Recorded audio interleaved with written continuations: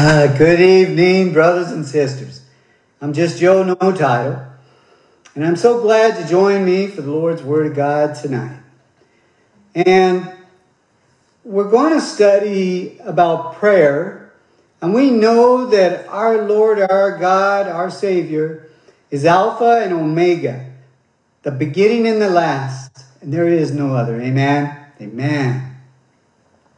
And so our Lord leaves an illustration about prayer. We all need to be taught how to pray. And the Word of God teaches us how to walk and to live in this world and follow Jesus by obedience. Amen. Amen. And so turn with me, if you brought your Bibles, to Matthew chapter 6. And he gives an illustration on prayer that we are to use. And we can use our own wording, but we need to hit the bullet points. And I'll touch on those as we go through it.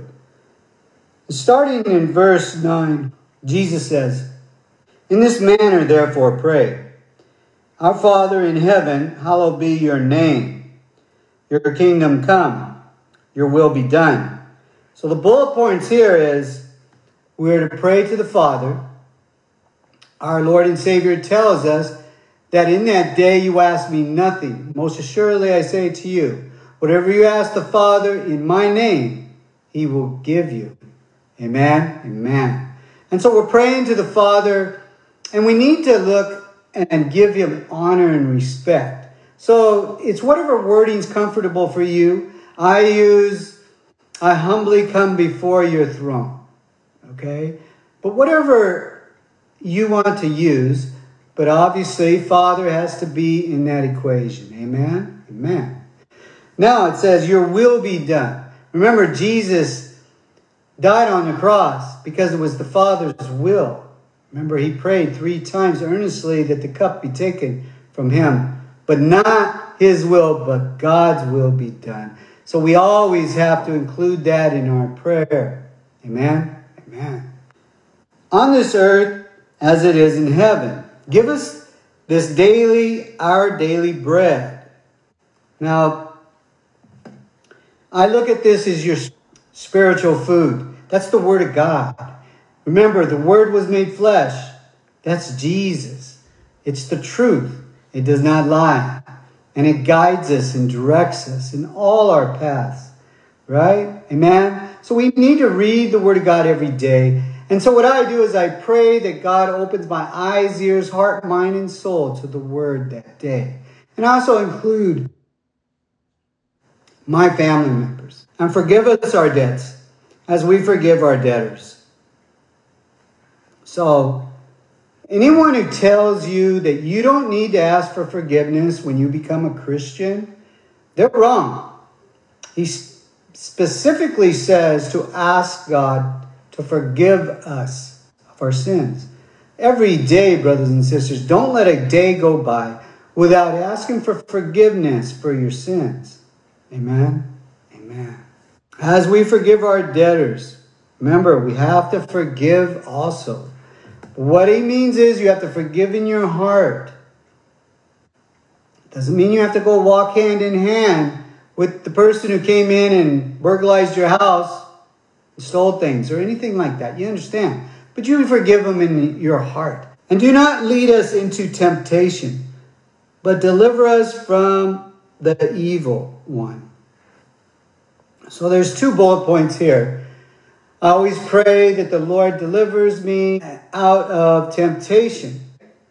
You know, the Holy Spirit has power over sin, and he can help us to rebuke the devil in Jesus' name when he tempts us, and he will flee. And so we ask him to lead us out of temptation. Also, to deliver us from evil. I always pray that he keeps evil from me throughout the day. And that covers everything. Any kind of attacks, diseases, accidents, you name it. Just those words, please keep evil from me throughout the day, and he'll protect you. And I always thank him at night, because I have a formal prayer in the morning and at night. I thank him for keeping evil from me throughout the day and keep evil from me throughout the night. Amen? Amen. For yours is the kingdom and the power and the glory forever. Amen. And as I spoke before, the scripture in John 16 tells us to ask the Father in Jesus' name. So I always make a habit of finishing my prayer, and all born-again Christians should. In the name of Jesus, we pray. In the precious name of Jesus. In the mighty name of Jesus. However you want to word it.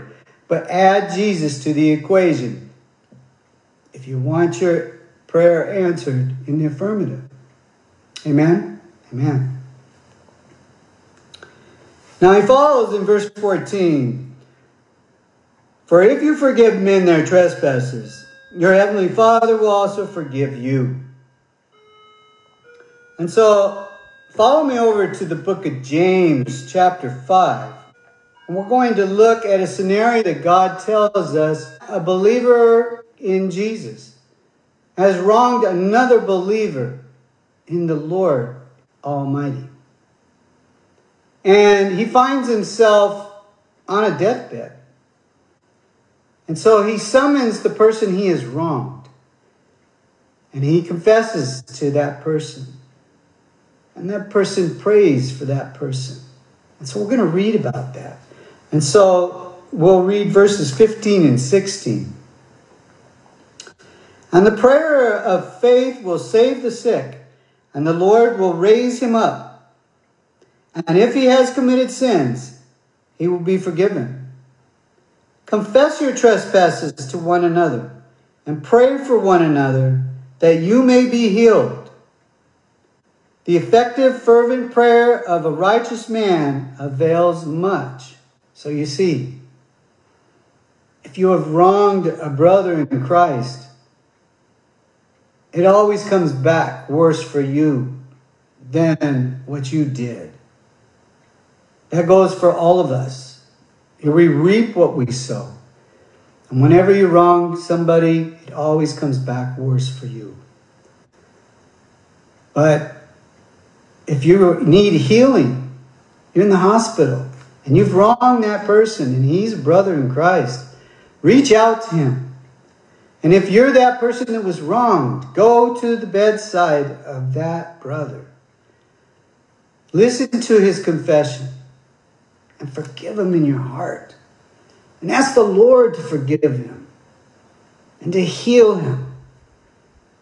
And he will be healed either then or on the way up.